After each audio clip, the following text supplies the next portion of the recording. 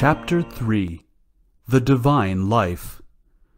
After the marvels of the infinite grandeur of the divine being considered in a rather static manner, let us try to begin the meditation and contemplation of God in his dynamism, in his life, and in his operations, both internal and external. It is a marvelous world that we enter, like Moses approaching the burning bush.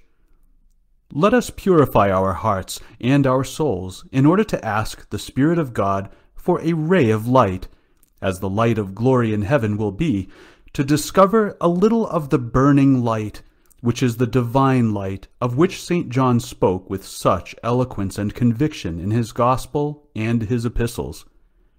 The message we have heard from him and announced to you is this, that God is light, and in him is no darkness. 1 John 1:5.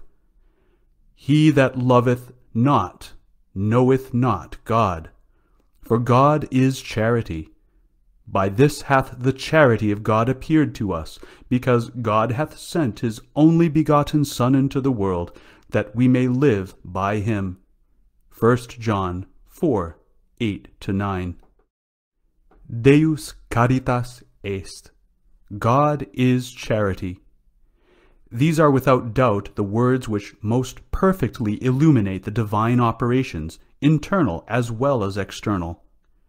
We may say in truth that God is Trinity because he is charity. How could he be charity if there were only one person in God? God is then a burning furnace of charity in which the three divine persons know and love one another eternally. Thus, the office of the Holy Trinity crowns the entire liturgical year. The Holy Trinity is the great mystery by which all of God's plans are accomplished. Everything proceeds from the Holy Trinity, and everything returns to the Holy Trinity.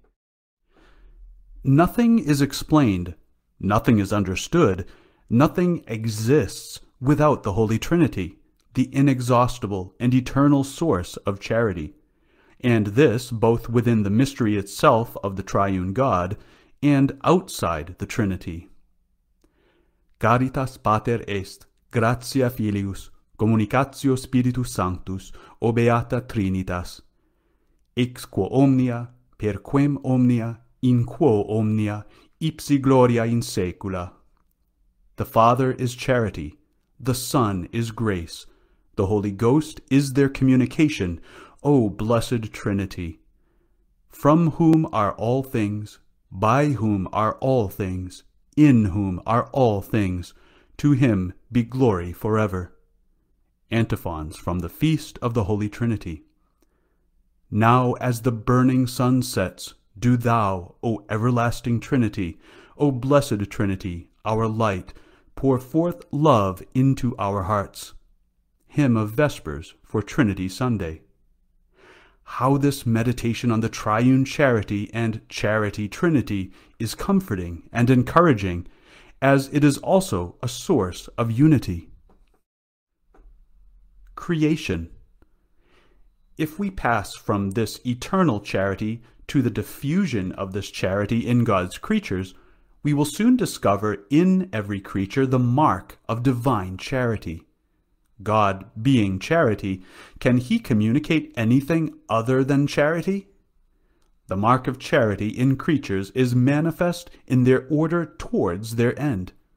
Each creature is constituted in view of its end. Its end is written in the nature and in the supernatural elevation of spiritual creatures and in the nature of corporeal beings. An ordo ad finem, an ordering towards an end, is written in each creature. It is in this order that we find the dynamism of charity, which draws each creature towards its end. Clearly, this dynamism is fully conscious in spiritual creatures and unconscious in the animal, vegetable, and mineral orders. Homo ad Deum ordinatur. Man is ordered to God, says St. Thomas. The final end of man, and of the angels too, is God. The Church teaches in our Catholic catechisms, why did God create man? God created man to know him, to love him, and to serve him so that by this means he might attain eternal life. This response is but the synthesis of what our Lord teaches in the Gospel. Ec est autem vita aeterna, ut cognoscant te solum Deum verum, et quem misisti Iesum Christum. Now this is eternal life, that they may know thee, the only true God, and Jesus Christ, whom thou hast sent. John 17:3.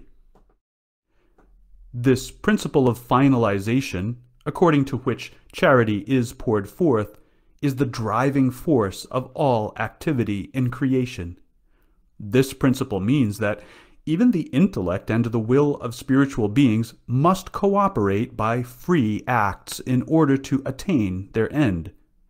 This is because even freedom is dependent on the end. Free acts must therefore contribute meritoriously to the attaining of this goal. Liberty is not independent of the final end, but it is given so that the spiritual creature can choose the different means which lead to that end. Thus it cannot, without causing a disorder, choose a means which turns away from this end. The principles are elementary for the realization of the divine plan, that is, to pour forth charity, which is nothing else than union with God. All of divine providence has been and will always be directed to this goal. The true meaning of intellect, will, and liberty can only be grasped through this light coming from God, which enlighteneth every man that cometh into this world. John 1:9, through the living, burning light of divine charity. God is free and communicates freedom in view of the first commandment of love, which contains all the law. One only God shalt thou adore, and thou shalt love him perfectly. All creation depends on this first commandment, and all persons and all societies, creatures of God, must submit to it, even civil societies. Everything must converge and lead to this love, and nothing should be opposed to it. The reign of God that our Lord has come to reestablish is nothing else than this reign of love.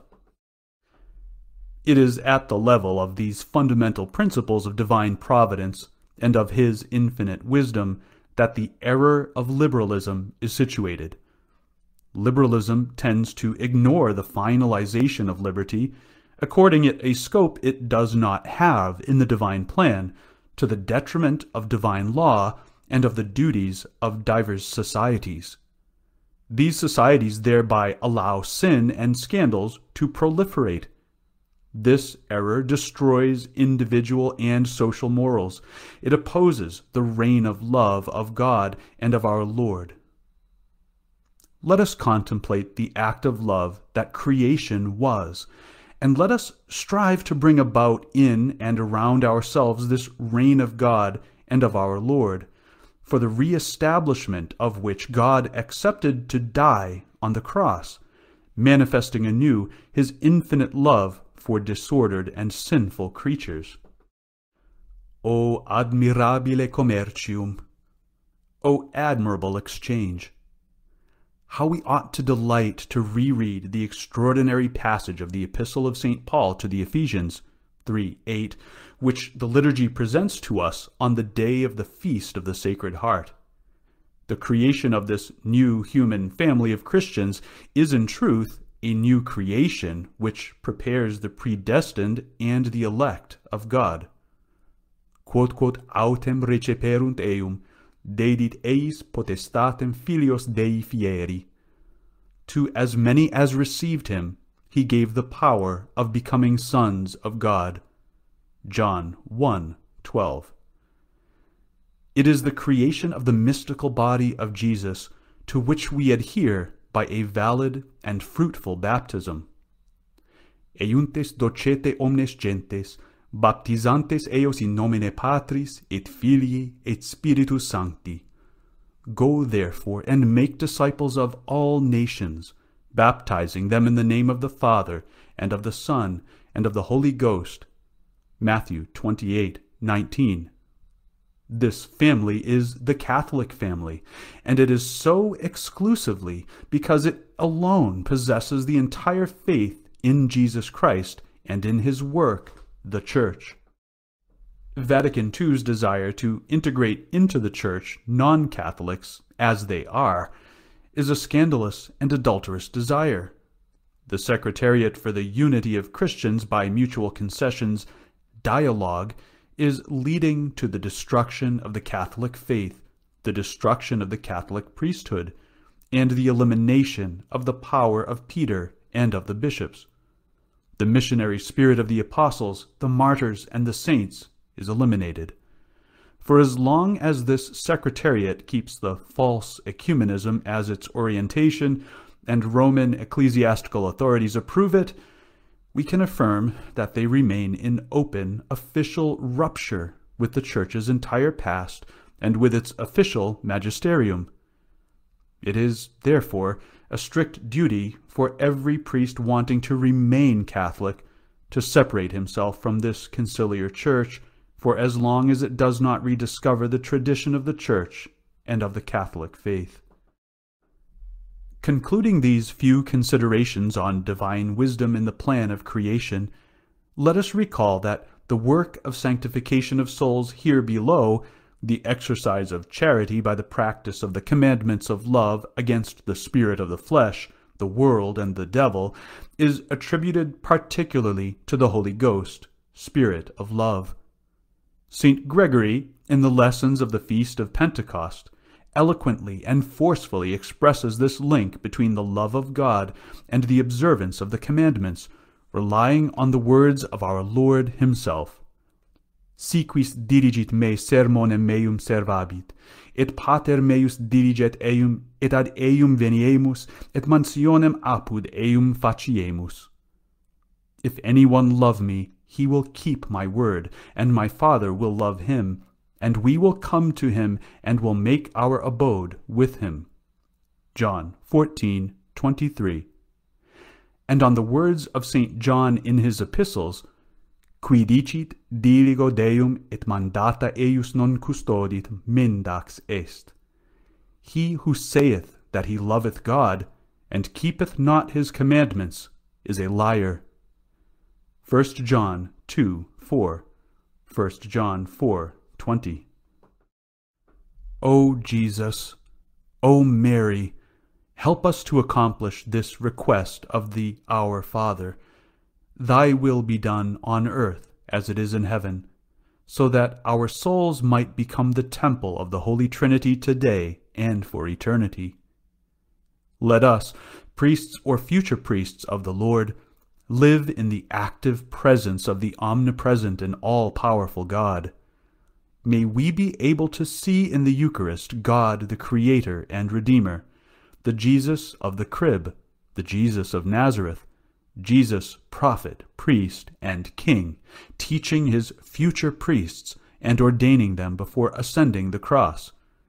Jesus rising from the dead, ascending into heaven, and sending the Spirit of love to found his church, his spouse, his mystical body, and to draw its members to heaven.